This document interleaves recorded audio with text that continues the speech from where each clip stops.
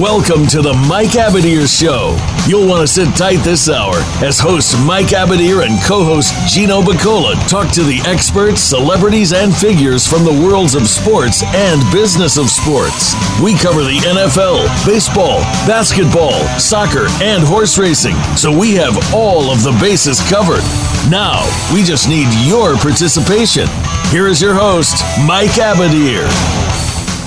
June 20th, 2019. Thank you for tuning in to the Mike Abadir Show. I am Gino Bacola, your co-host. Very happy to be alongside the main man, Mike Abadir. Mike, NBA is over, but the soap opera that is the NBA continues to go on, and we're just minutes away from the start of the NBA draft. Wouldn't it be nice if, for once, when we already know the result, like they've already know what's going to happen 1, 2, 3, why don't these teams just come up in 5 seconds, announce them, and why do we got to wait 40 minutes? they got to build some kind of drama, right? Yeah. But there's none there because there's no suspense. Yeah, there's no suspense. You know, I suspect that there are some teams that have the attitude that until the pick is made, and even after the pick is made, quite frankly, you know, we're up for listening. Offers can come in where, you know, if you recall, one of your team's greatest players, Kobe Bryant, he wasn't drafted by the Lakers, right? Mm-hmm. You know, there was that swap with was it Vince Carter? The slots were, or was it the slot that was swapped, or was it the players? It was the players, yeah. It was the players, yeah. It's funny when you have to do this because, like, tonight the Lakers will have to make a pick, the 4th pick, and that pick not only is not going to go to the Lakers, it's not going to go to the team that they traded it to, the Pelicans. It's going to go to the Hawks now because there was just a trade worked out just a few minutes ago between the Hawks and the Pelicans. So what that recent trade did actually was give the Lakers an opportunity, if they can work some things out, to possibly clear as much as up to $32 million more in cap space to be able to sign another max free agent if somebody wants to come, and if that's the way the Lakers choose to go. So there's just, generally speaking, what has to happen in order for them to be able to clear up that 32 mil? There are 3 players that the Lakers have under contract still that they need to move, and Anthony Davis needs to waive his $4 million trade bonus. They've said that he would be willing to waive the trade bonus if he had if they knew that another max guy was going to come, or like if Kawhi was coming or somebody really good, he would be willing to take it. They said if it was just going to be filling in the rest of the team, he probably doesn't want to waive it, which is, I mean, we're so quick to judge people on waiving money and like taking the pay cuts. It's like, that's $4 million that he's earned, and they were just trying to tell him not to take, you know? Yeah. So it's, I think, so if they're able to do that, they have to get rid of the 3 contracts of Mo Wagner, Jamario Jones, Mo Wagner, Jamario Jones, and I'm trying to figure out. There's 3 on the Lakers that are, if they can get some team to accept those contracts, which they're very young players, and if you're a team that's, you know, looking to build assets, it would kind of make sense because you're going to be getting these players basically for free. Yeah, it's like dump offs. You know, these are young players that you can just take a shot on. Like Mo Wagner was a 1st-round draft pick last year. He's like a prototype for a big man that could fit well. So the Lakers are going to need a little bit of help. They're going to need a little bit of finagling. But the first step happened in that the Pelicans shipped the pick off. So now it's like really in the weeds. And hopefully that's kind of what's been going on the last few days, Mike, is the rumors are, did Pelinka, I don't know, mess up, or is he really a mastermind genius? You just don't know until, I guess, a few more days until all the moves have been made, because there's really conflicting reports of like maybe he just didn't realize that he was still going to be short the cap to add another max. Maybe they didn't even care, because you're just trying to add AD, right? Like that's the number one thing. Add him, and then you worry about everything else later. Yeah, you know, as far as Pelinka, I mean, here's the thing. You know, in terms of agents getting into the front office and running the ship as general managers, it's happened really in all 3 of the big sports, and there's a mixed bag of results. Sometimes it works out really, really well. Other times it doesn't. In the NBA in particular, I think it's kind of fascinating because even if you're a great contracts guy, capologist, so on and so forth, are you a great evaluator of, it's a threefold process. Sure. U.S. talent through the draft, the international talent via the draft, and then the current NBA players in terms of player movement and things of that nature. And you really have to have a mastery of all three. And that's really, really difficult. That's something that you don't see on the NFL side. We don't deal with that at all, right? Especially on the international. I mean, the whole world is eligible. You know what I mean? Yeah. I couldn't even begin to imagine. Baseball is kind of like that, of course, because you've got Latin America and the Asian continent, which, play baseball as well. But there's a little bit of a different system for that anyways, because by then, you've already sent out your scouts for years. There's so much more scout. Yeah, I was going to say the scouting there's a posting is just system. so much deeper. You know what I mean? Mm-hmm. So because of the posting system, it's a little bit different. But, man, I don't know, man. I tend to give him a lackluster grade from my vantage point. What about you? Here's the thing. I do think that it's obvious that people don't like him, no matter what. That there just wouldn't be all of the rumors coming out. There wouldn't be all the negative talk if people did like him. Plain and simple. Whether it be people inside the organization, whether it be people that are in opposing organizations that want to leak rumors.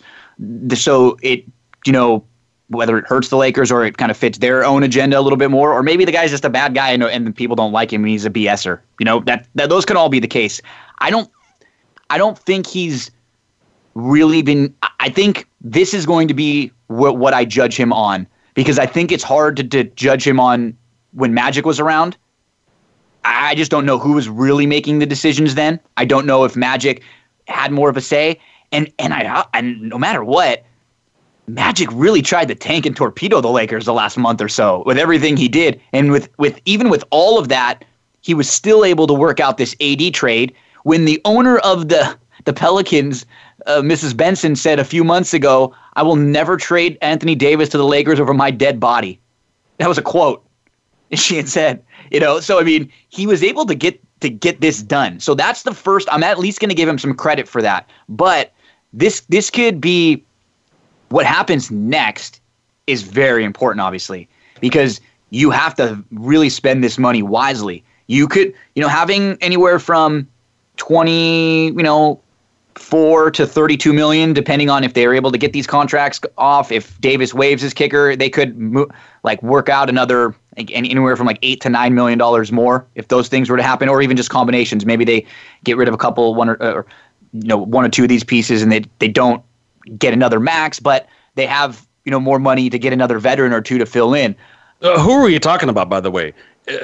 I mean, for a max contract, who are Kawhi, would be the candidates? Kawhi, Kyrie, Jimmy Butler are the ones that I'm hearing. But from a fan standpoint, and I'm hoping the Lakers are feeling this way too, it has to be really only Kawhi if he wants to come here. And if it's not Kawhi, I think you're much better spending the money on filling in your team. Going and getting a bunch of really good role players, combinations of guys like Patrick Beverley, Darren Collison, Danny Green, Trevor Ariza, Seth Curry. You're saying regardless, if it ain't Kawhi, then let's not worry so much about the 32 million max for one guy. Let's fill it with some depth, and I think that makes a lot of sense. Absolutely, because if those are the three guys, the only three that are worthy, let's just say, of that max categorization.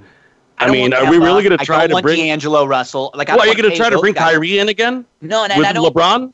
No, and not that it wouldn't be fun or even a good fit, because if he's coming here, Kyrie's apologized to LeBron, he's a little bit of a head case. I do think if he's your second or third best player, you could still win. I don't want Kyrie being my number one guy carrying my team, but I would just much prefer find combinations of 4 guys that you can get for $8 million or 3 $10 million guys. You're going to get a couple veterans. You can probably get Trevor Ariza for $2 million to come off the bench and play 20-25 minutes for you, shoot threes, play some D. All of the guys I just mentioned, Brook Lopez, you'll have an option, to go offer him again. back a big man like Dwayne Dedmon. Kyle Korver probably is going to become available. I'd prefer some others instead of him. But like if you're a shooter and you're looking at this Lakers team right now and you're trying to figure out where you're going to go next year or for the next few years, and you're scratching your head going, not only can I probably win, they'll most likely be good with LeBron and AD, but from just like a selfish standpoint, how wide open are some of those shooters going to be? When you have Davis and LeBron on the court, who either of could get double teamed at any point, and those two guys are going to be the focal point of every team's defensive game plan. Okay, how are we going to stop LeBron? How are we going to stop AD in the pick and roll? Like a guy like Kuzma next year, he's going to score 20-plus points just because he's going to be so wide open all the time. Yeah, no doubt about it. And, I think in terms of facilitating, that might, if you've got the shooters, that's today's NBA, right? Yeah, this is key because, we got excited last year when the Lakers got LeBron, but then the next moves, I'll say I was pretty wrong on them because I wasn't too hard on the moves the Lakers made last year with the veteran fill-ins, mainly because, they went out and got Rondo and JaVale McGee and Lance Stevenson and Michael Beasley to fill in, and everybody was kind of laughing at him, and they were calling him the meme team and everything. The point, I wasn't too worried because for the Lakers last year, and if they needed to be good, it was going to be a lot on the kids. Like they were going to need the production from Lonzo and Ingram and Josh Hart and Kuzma to take the next step. And unfortunately, a lot of them got hurt, throughout the year, and they had a ton of injuries, and so they couldn't. So when the veterans were asked to do a little bit more, like Rondo was miserable. I do not want Rondo on this team at all, like playing any like minutes at all. I don't want to spend any money on Rondo. Like that's where this could go wrong. I don't want any Carmelo Anthony talk. We don't need players like that. Just go get, I don't know if Patrick Beverley wants to do. He would be fun. He would be great, just a great defensive player. He doesn't really demand shots or anything. You're going to need a couple players like that are just fine with, hey, I'll take open shots. I'll just play some defense. Because between AD, LeBron, and then, you're going to have Kuzma, whether he starts or comes off the bench. Those three players right now, who are really the only three you have in the books, that's 75 points. Yeah, man. I'll tell you, I really like Patrick Beverley a lot. I know the Lakers fans want him. I know there's some talk about it. Everybody's talking about how, last season was, maybe one of Doc Rivers' best non-championship coaching efforts ever. Job.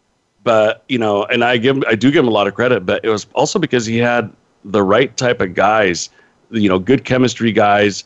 I didn't hear about any squabbling or inner turmoil. Just good cohesiveness. And Patrick Beverley is one of those types of guys. I think you could plug him in on any team, and he'll just elevate everybody around him. There was a little clip right after the Clippers lost to the Warriors in the first round, and he was giving some of the Warriors players just like advice on how to guard James Harden because they were going to play them in the next round. He's just so what he did to Lon. He's one of those players that you absolutely hate when you're playing against him. When your team is going against him, you're like, God, I hate this guy.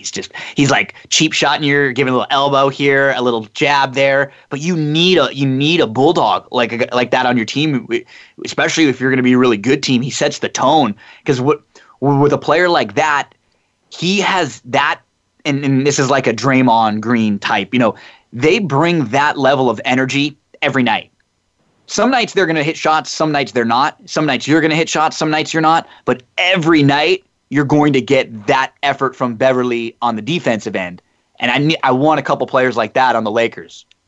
Yeah, no doubt about it. Now, based on the trade that you just explained with the Hawks and the Pelicans swapping out, let's talk a little bit about the draft.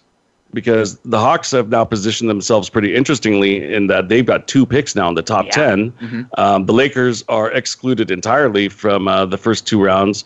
I'm not sure. They're trying to buy in. So they're trying to trade back end? Well, they're trying to buy into the second round because they have $3.8 million left that they can use to purchase second round draft picks. And right now, so far, there's already been one second-round draft pick purchased that was purchased for around $1.8 million. So it looks like they will have the opportunity to purchase 2. They want to do that because it just gives them a lot more flexibility, either as cheap labor. You have players that are going to be, the bottom of your bench that are not going to go against your salary cap league at minimum all, guys, or assets that you can use in sweeteners, when you're trying to acquire things. Sure. So when you buy into picks in the NBA, are you now picks number 31 and 32? No, you can 33? purchase wherever from whichever team in the second round. So, what you do is you only have a $5 million, I think it's like a $5.7 million allowance that you're allowed to purchase picks over like a 2-year span. And so the Lakers last year used 1.8 on Bonga, so they have the 3.8 about left. So they could theoretically purchase 2 second-round picks to use in sweeteners to send to teams to try to help them, get some offload some of these contracts. So let's just use a hypothetical. So the Sacramento Kings have 3 second-round picks right now. They sell one of them to the Lakers. Do they now have to use that money towards player contracts? No. How does that money work? That money basically does not go against your cap. So it's like when you buy in, it's like when you purchase like an international player, like in baseball. It's just like kind of like a different fund that it's coming from, like the ability to buy into the pick. So it's basically the Lakers' best chance right now to acquire an asset to help try to offload the contracts that they're trying to offload right now. So they could say, hey, Atlanta or hey, New Orleans, you know what?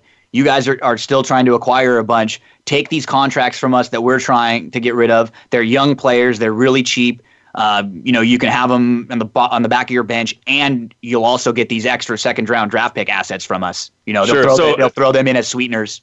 Makes sense. So it seems to me like you have 2 division rivals. I don't know if they'd want to do that or not. Yeah, with the surplus of picks with the Clippers and the Kings, and then the Sixers have 4. Yeah. That might be their best bet. It's because people say, well, who wants to help the Lakers? Well, it's coming down to, it's not always just about the Lakers anymore. We're like, people are like, no, you don't want to help the Lakers. Well, we're talking about a team that hasn't been in the playoffs for 6 years now. I know nobody wants to set them up well, and they have LeBron and AD, but like, the Lakers haven't been dominant lately. You're right about that, but there's got to be an inferiority complex, 100%. Not just from the Clippers, sharing the same roof, but also the Sacramento Kings 100%. were in the same state, and it was a pretty big rivalry, a few years back. So, what it comes down to is it worth it for your team individually? Is it worth acquiring the extra assets or creating a little more cap space for yourself too? If some teams are looking for, selfishly for themselves, then that's the teams that the Lakers and Rob Pelinka have to do a really good job of trying to target and find out, okay. And if not, then, like I said, even if they have 20, they can't get a max guy, they don't have the 32. So take your 28, your 24, 25, because if you don't need to get a max, then I'll take Mo Wagner as my 10th guy on the bench. He's a first-round draft pick last year. He's a big man who can shoot. Like, that's a guy who could be very good in this league. He's the type of player, like we're talking about, who could just get some wide open threes, come in and play, 10 minutes each half, and, he might be much improved this year. He's a really good teammate. He tries hard. He works on his game. So there's a lot of – that's what's really crazy, what's going on right now, Mike. Like, between the draft tonight and then 10 days from now when free agency starts, there are – and it's not just the Lakers. There are so many different teams that they might look different. They absolutely will look completely different. Well, let's talk about that after the first commercial break. I also want to get your thoughts about some of the guys that are outside of the top 10 that might make an impact in the league. Bull from Oregon being one of them, and Kevin Porter, someone I know that you've watched a lot of his basketball, being a huge SC fan as you are. So let's take a first commercial break. We'll be right back and talk some more NBA draft night rumors.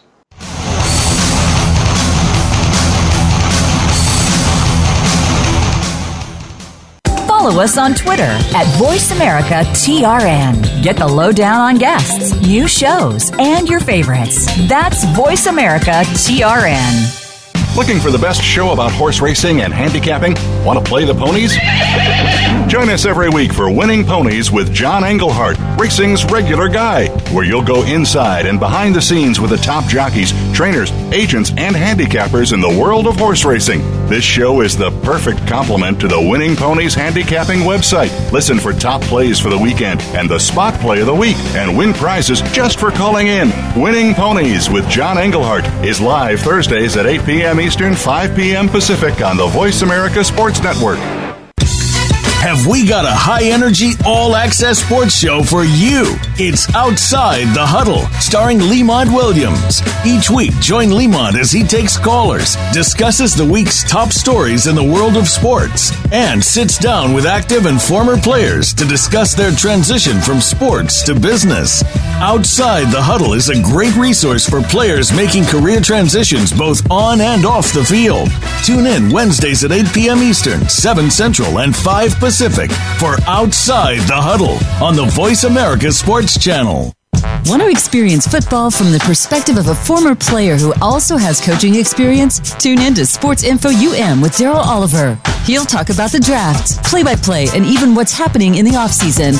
Daryl has the connections and the knowledge to bring you the inside stories of the game's past, present, and future. He'll cover the camps, on and off the field, and everything else, football and beyond. Sports Info UM is heard Mondays at 7 p.m. Eastern, 4 p.m. Pacific on the Voice America Variety Channel. Stimulating talk gets those synapses in the brain firing really fast. All the time. The #1 internet talk station where your opinion counts. VoiceAmerica.com.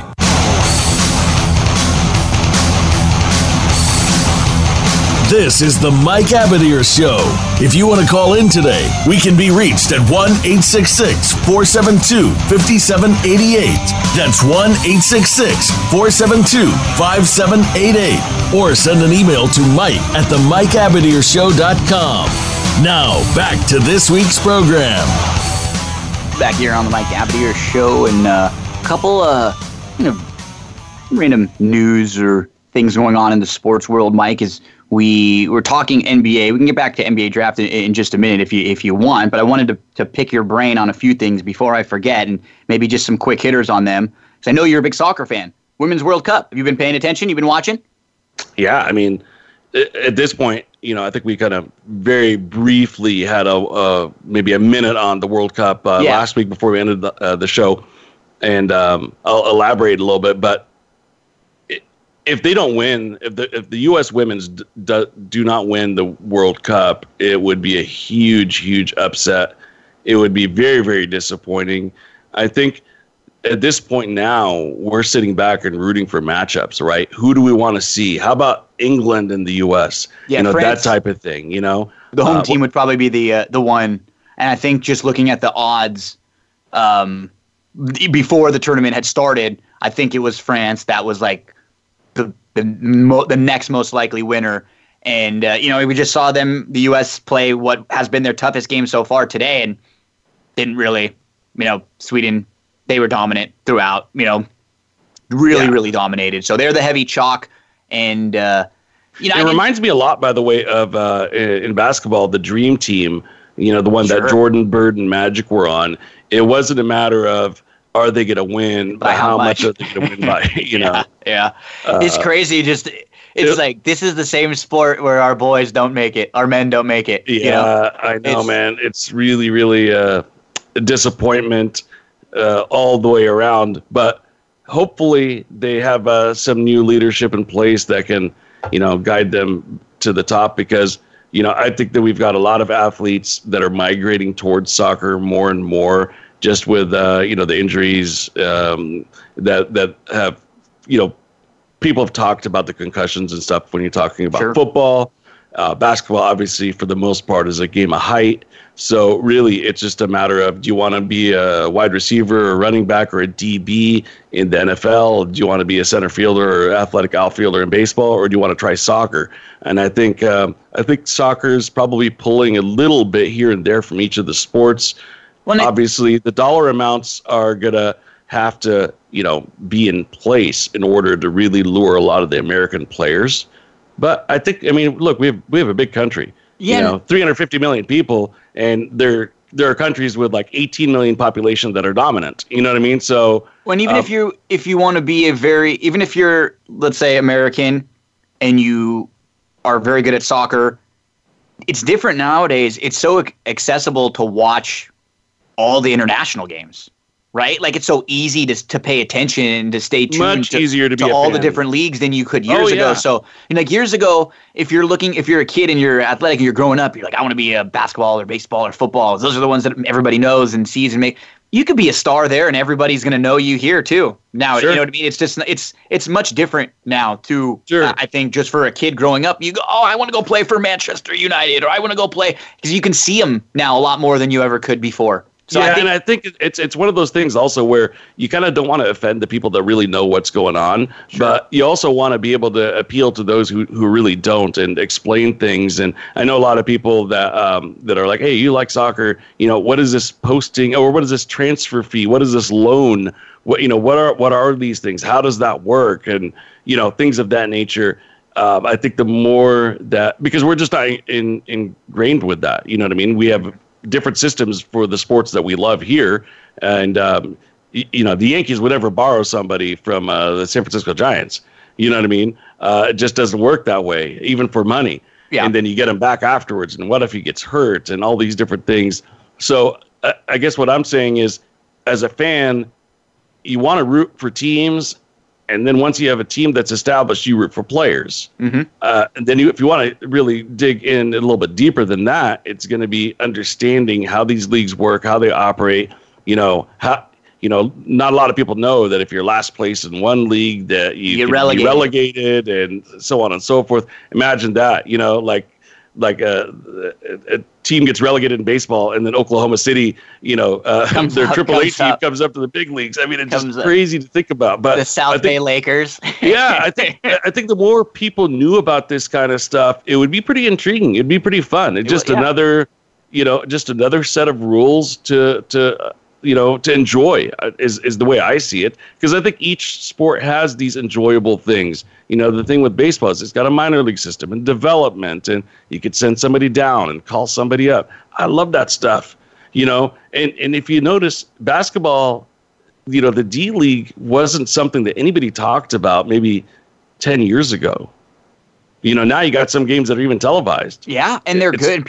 There's been a couple kids that are skipping college to go play in the G League now. Yeah, and there's been some call-ups that have been pretty good. They've been very good. The Lakers have been a terribly run organization the last 5 or 6 years, almost from top to bottom, except their scouting in their G League is excellent. Like the way that they run their G League, their players, those are the players that come up at the end of the year and that are actually contributing. And it makes the Lakers fans frustrated. Like last year, we have a guy like Caruso who comes up and you watch him at the end of the year. It's like, why didn't we just have this guy as the backup point guard instead of paying Rondo $10 million? Sure. Like, so yeah, you're absolutely right. That particular league is really improved a little bit. Now, I want to shift the focus again to a different topic, but something that we've discussed on the show a little bit more over the last couple months, the renaissance of the heavyweight division in boxing. Did you see the Tyson Fury fight? I did. Did you see it? He came out with Apollo in full Apollo Creed, living in America, James Brown dancing with the top hat. I mean, it was a great it was a great showman performance. He was really selling it, and I think ESPN, because he's not a champion right now, quote unquote lineal champion. We can talk about that in a second, but he's a huge attraction now. Yeah, but he's great, and I love him. He's awesome, and he really played into it. ESPN did a great job promoting it. He sold it. There was that sequence where he was just bobbing and weaving and just ducking and diving, and he just dodged about 6 or 7 punches in a row. And what it looks like right now is we're going to get a Fury-Wilder rematch in 2020. They had that awesome fight in December of 2018. And Fury and Wilder, when they had the draw, that is the only draw on either of their records. Neither one of them has lost besides that. So we kind of have a pretty good 3-4 or so right now in the heavyweight division. There are stretches where I couldn't tell you who the heavyweight champ is. And right now, there's kind of like a round robin of 4 guys that I'd really love to see fight. Yeah, and you know what? I've heard a few, boxing purists, kind of, they're kind of like, Tyson Fury is really, really overrated, and from a pure boxing perspective, he ain't the real deal, and that type of talk. That's all fine.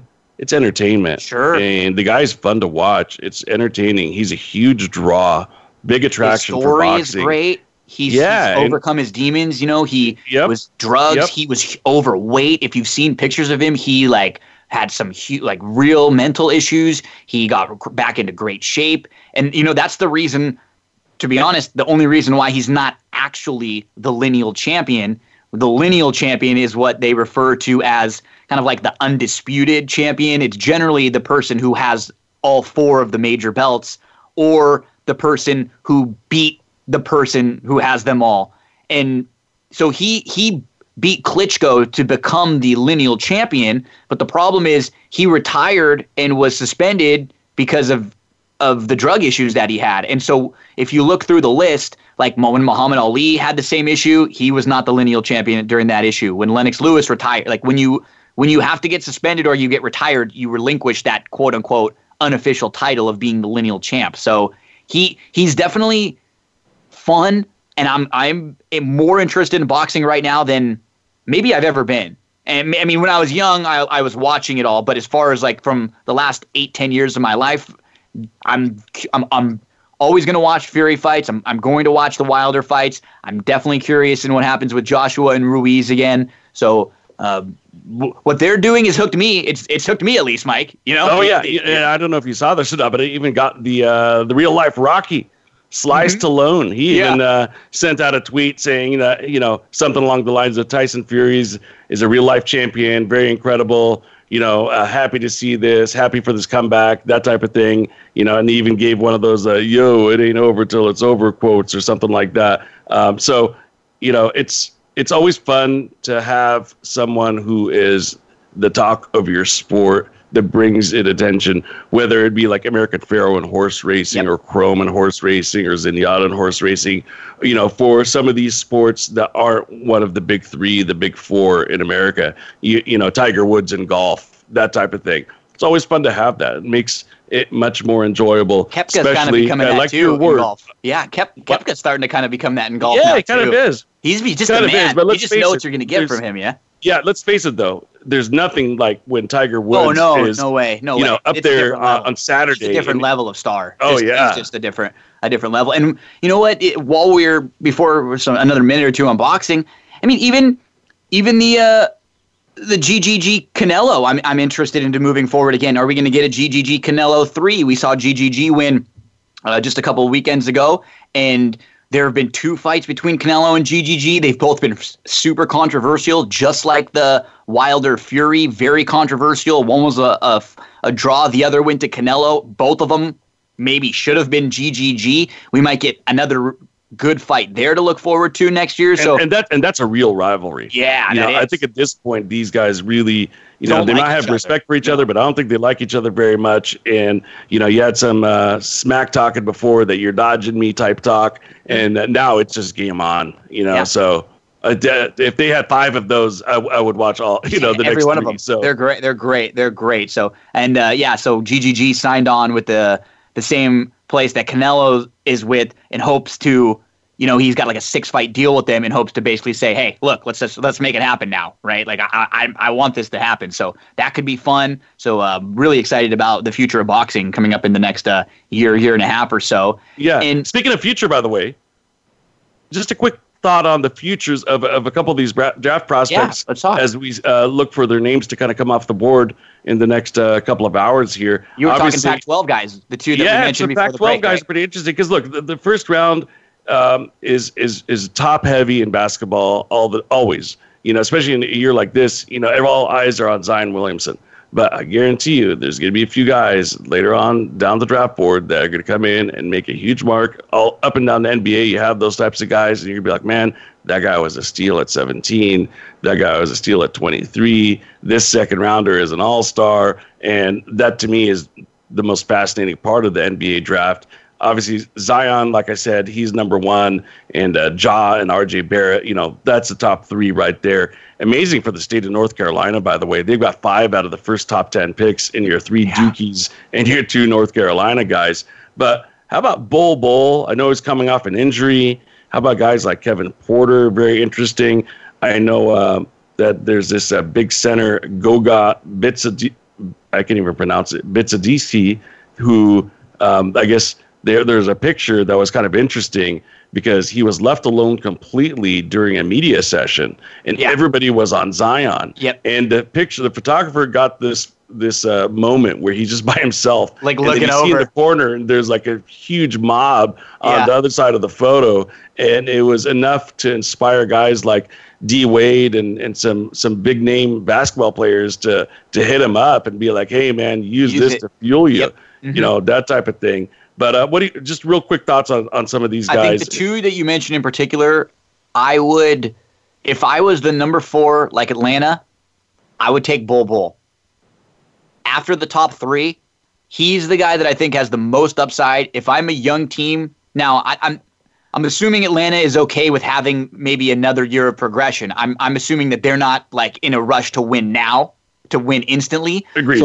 So maybe you're the Cavs. Like if you're a team that is not worried about winning right now, and you're maybe thinking we probably have another year or 2 where we're going to be sort of tanking and by the bottom of the draft, I think you absolutely take a shot on Bull. I think he has the highest upside of probably any player in the draft that's not Zion. And personally, I'm not even as high on Zion as most other people are. I think he's going to be good. I just don't think he's going to be like next level, maybe game changer. But Zion is set up to succeed. He's in a place. How about this analogy? And I'm not saying in terms of style of play. I'm talking about in terms of career. More like Tim Duncan than like Michael Jordan or LeBron James. Fair? I'm saying more like Blake Griffin. Wow. Okay. Like okay. That's who Blake Griffin is just an all-star that doesn't even break the top 30 in the league, right? Well, he's very good. Yeah, that's what I mean. He's very good. He could have his years. There are a few years where in, some playoff series, Blake Griffin might have been a top, there was a year or 2 where when he was healthy, when he started being a little more playmaker Blake, when he was like point forward, some of those seasons where Chris Paul would get hurt for like a month or 2 and Blake would have to carry the team. There were moments where he was a top 5 player in the league, top 7, top 8 player in the league, but he just wasn't able to sustain it all the time because I worry with people that are so dependent on their athleticism because, you can't usually really use LeBron as an example because he's the outlier, right? He's the one athletic guy that's been able to do it for a sustained period of time. Most of the really athletic guys that don't have a shot to fall back on, they can't do it once they're not able to pull on that athleticism anymore. So I'm a little bit worried about his free throw shooting is not great. His 3-point shooting's okay. It's okay. But in this era, you got to be a really good shooter. You got to be, if you're going to go to the free throw line 10 times a game, you better be a pretty good free throw shooter. Yeah, I agree with everything that you're saying. I just think that if he ended up having a career that, let's just say, exactly mirrors Blake Griffin outside of the year 1 injury, let's just say, I think it would be viewed as a disappointment. I agree. No, I would. I agree. There's that much hype going into this thing. He's hyped higher than any player has been since LeBron. Yeah. He's hyped more than Durant.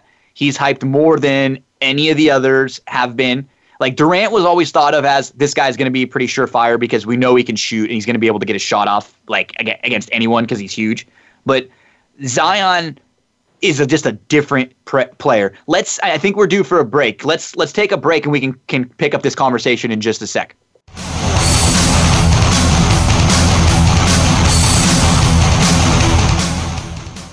Become our friend on Facebook. Post your thoughts about our shows and network on our timeline. Visit Facebook.com/Voice America. Racers and Rental Cars is the program for wannabe pro racers and those interested in the racing profession and automotive industry.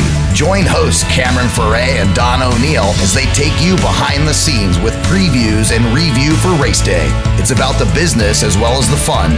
We've got the scoop, the guests, the discussion, and the WTF moments. All you need to do is bring your ears. Racers and Rental Cars heard every Saturday at 10 a.m. Pacific Time, 1 p.m. Eastern, right here on the Voice America Variety Channel. Sports continues to grow and evolve to ever-increasing prominence in today's society. On All Around Sports, host John Inglesby will connect with the leading newsmakers from the sports world, including players, owners, and fellow sports journalists, discussing the top news and events that are relevant to sports today. John will also report from and offer his experience of the world's top sports events. Tune into All Around Sports with John Inglesby, Mondays at noon Eastern Time, 9 a.m. Pacific, on the Voice America Variety Channel. Do you love sports talk? Can't get enough sports talk? Have we got a show for you? It's about the NFL training camps, Super Bowl previews, a look at the new starting quarterbacks, and weekly key injuries. We'll take your calls and emails right on the air. Former Philadelphia Eagle James Loving is your host, and you never know who'll drop by for a co-host spot or an interview on the spot. Tune in to Loving That Sports Talk with James Loving every Wednesday at noon Pacific Time, 3 p.m. Eastern Time on the Voice America Sports Channel. Streaming live, the leader in Internet talk radio, voiceamerica.com.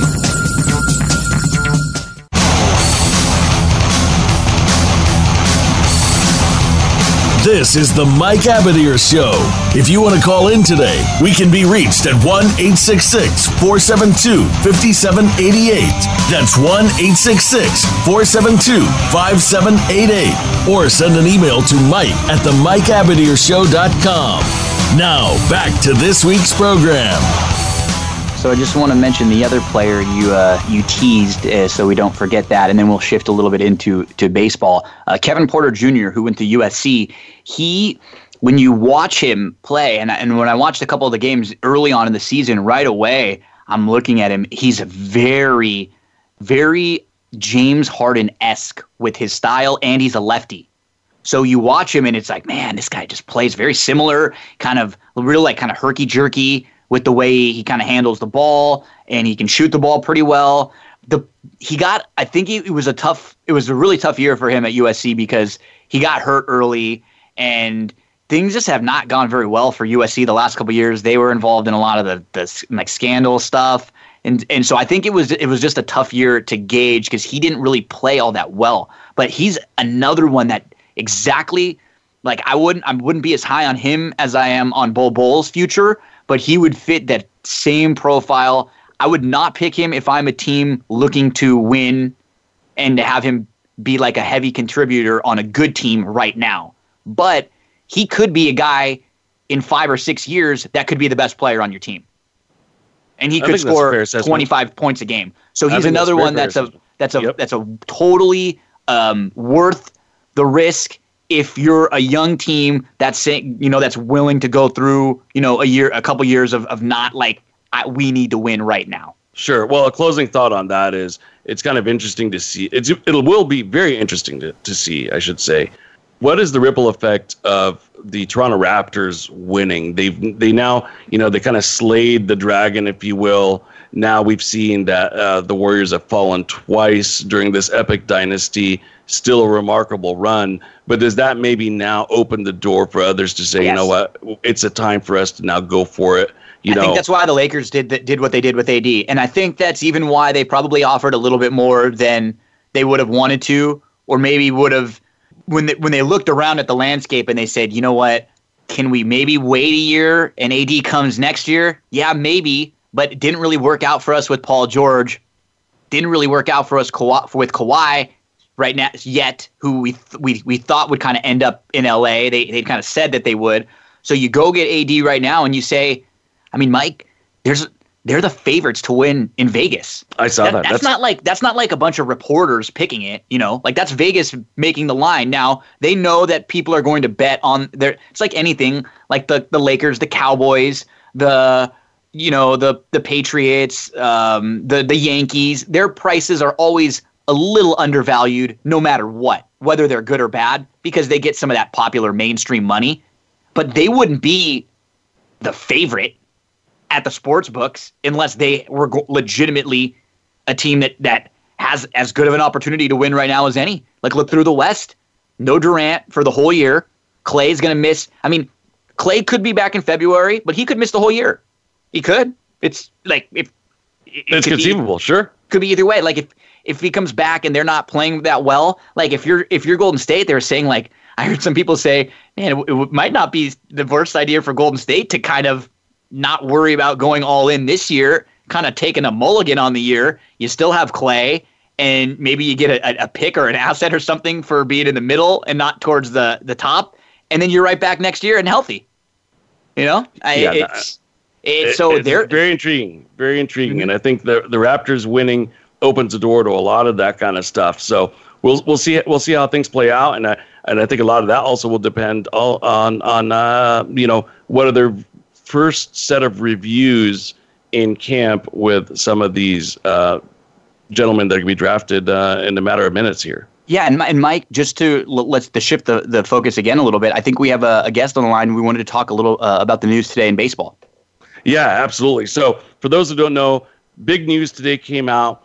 Major League Baseball has approved the possibility of exploring that the Tampa Rays franchise gets to play some of their home games in Montreal, a city where the Expos had left not so long ago and became split their home games. Split the home games. So let's find out a little bit more about this. For all our regular listeners, they know that we love bringing guys and women from The Athletic, and this will be a first time for us to be able to speak with Josh Tolentino, calling us straight from the clubhouse, Rays versus A's up in the Bay Area.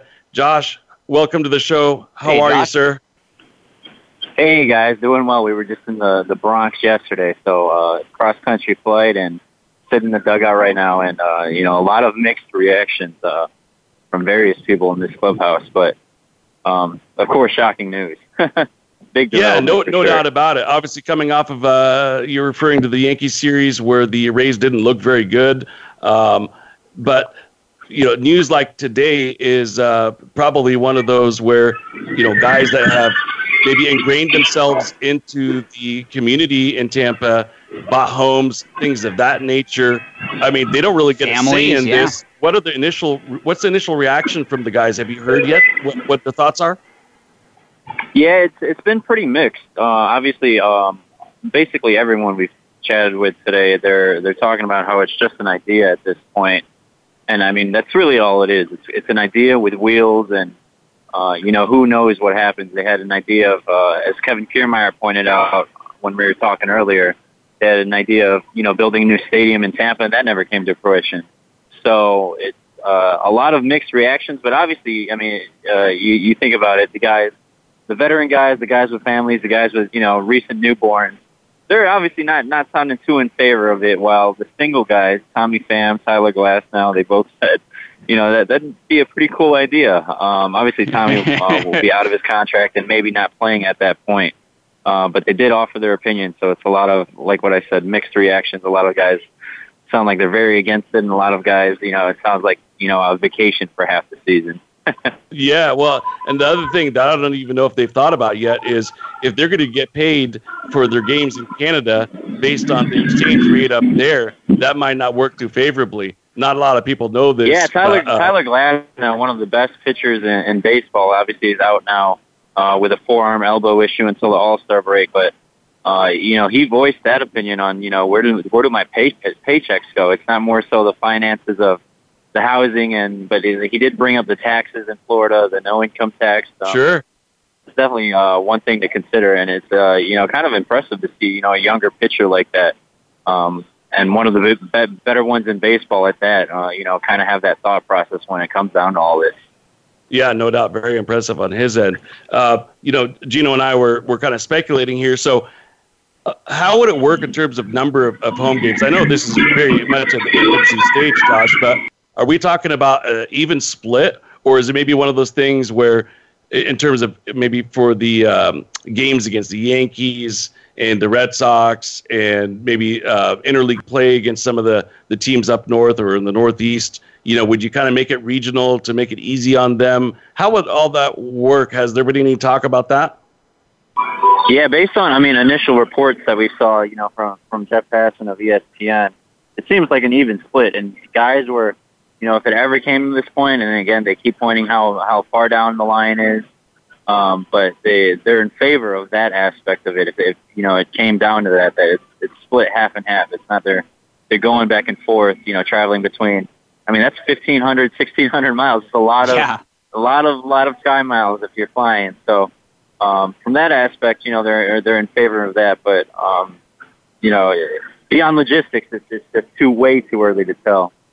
Just a couple questions about this last week or so with the Rays. Things have changed a little bit. They've had a great start to the season all throughout, but they've been right around the top of the division, and now the Yankees are playing well, and they've struggled a little bit in their last 10. They've gone 3-7. How is everybody set up moving right now? Like you're talking about the clubhouse after the weekend. What's the feeling like with the ball club with, the world champion Red Sox playing pretty well and kind of breathing down their back now? Yeah, I mean, this is a pretty laid-back clubhouse, and they have been all season, even during, earlier losing stretches that they've had. You mentioned the 3-7 record. Obviously, that affected mostly by the sweep in New York, but, I mean, it seems like a pretty chill vibe still. It's, their model and their roster is kind of built for success. Wrote a today based on, the New York series addressing, some moves they might have to make before the deadline.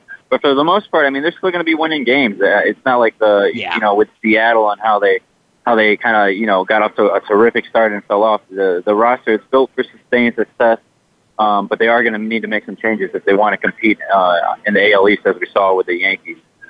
Now, today, the Marlins just called up their phenom pitching prospect, Zach Gallen, and he's 2 innings in.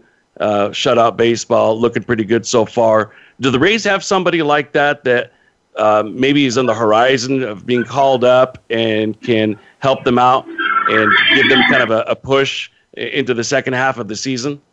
Oh, yeah, no doubt. You get a pen and paper out right now. Brendan McKay, he's really on the fast track to get to the big league team. And, based on, what we've seen from the bullpen and starting pitching, they might need him this year. That's definitely not out of the question, maybe earlier rather than later. But Brendan McKay, I mean, he's risen through their farm system over the past couple of years. Was the number 4 overall pick a couple of years ago, and he's with AAA Durham now, and he's been really, really impressive. I think he's played pitched 5 or 6 games, and also he's a two-way prospect. His hitting has been a little bit behind, but definitely going to be a neat name to know within these next probably a few months here. I wouldn't be surprised if he'd be with the big league team. Good stuff. Gino, we got to make a note of that. Yeah, Josh, got it down. Josh, thank you. Thank you so much for joining us. We know it was short notice, great information and insight. We hope to be able to check back in with you as the season progresses. No doubt, guys. Give me a call anytime. Appreciate it, Josh. Enjoy the Bay Area. That's Josh Tolentino with The Athletic. Oh, fantastic. Good stuff, man. So that's Josh Tolentino with The Athletic MLB. He covers the Rays, and we got some pretty good insight there, Gino. Yeah, we're about to wrap up the show. Just a couple minutes left, but I'll never forget that name because I was thinking 90210, Brendan Walsh and Dylan McKay. It's a combination of the it's a combination of those two characters. I was like, what? I know this is ringing a bell to me. So yeah, this is great information from him. We gotta have to bring him back and talk more Rays because it's gonna be fun. With Boston, we didn't really get to touch base on Boston, but I think it seems like the weeks that we don't talk as much about Boston, they do better. So maybe, they won like 6 out of their last 7. They've had a really good week and a half, and they picked up a couple games on Tampa in particular. Now they're only 3 games behind them, so that's huge. And they've moved into the second wild card spot, so now they're kind of in control our own destiny spot. Like no excuses now. You're in the playoffs. Like let's just play some good baseball. Exactly right. So they it's one of those things though where. To me, I like it when you have a call-up that can kind of provide that spark. We've seen it time and time again. Too. Brings a lot of energy. Mm-hmm. The example that you and I have cited many times over the years is the Yasiel Puig effect, right? But, you see it with all sorts of teams year in, year out. The Braves I'm very this excited year about this with kid Riley, for the Marlins. Since the Braves brought him up. They gave him a shot, yeah. Exactly right. So that's all the time we have, G. But it's been fun. And we'll check back in with the reviews after the draft of how each of the teams did, and if the Lakers were able to, get back into this draft and all the trades maybe that happen on draft day, yeah? Everything's going to be so fluid in the next week or two. So lots of news and notes. So make sure to subscribe and go give us a nice 5-star rating and review on iTunes. No doubt there, man. Well, you enjoy that Dodger game tonight. Yeah, here we go. And, thanks for listening, everyone. We'll see you at the same time, same place next week. Have a great sports weekend, everyone.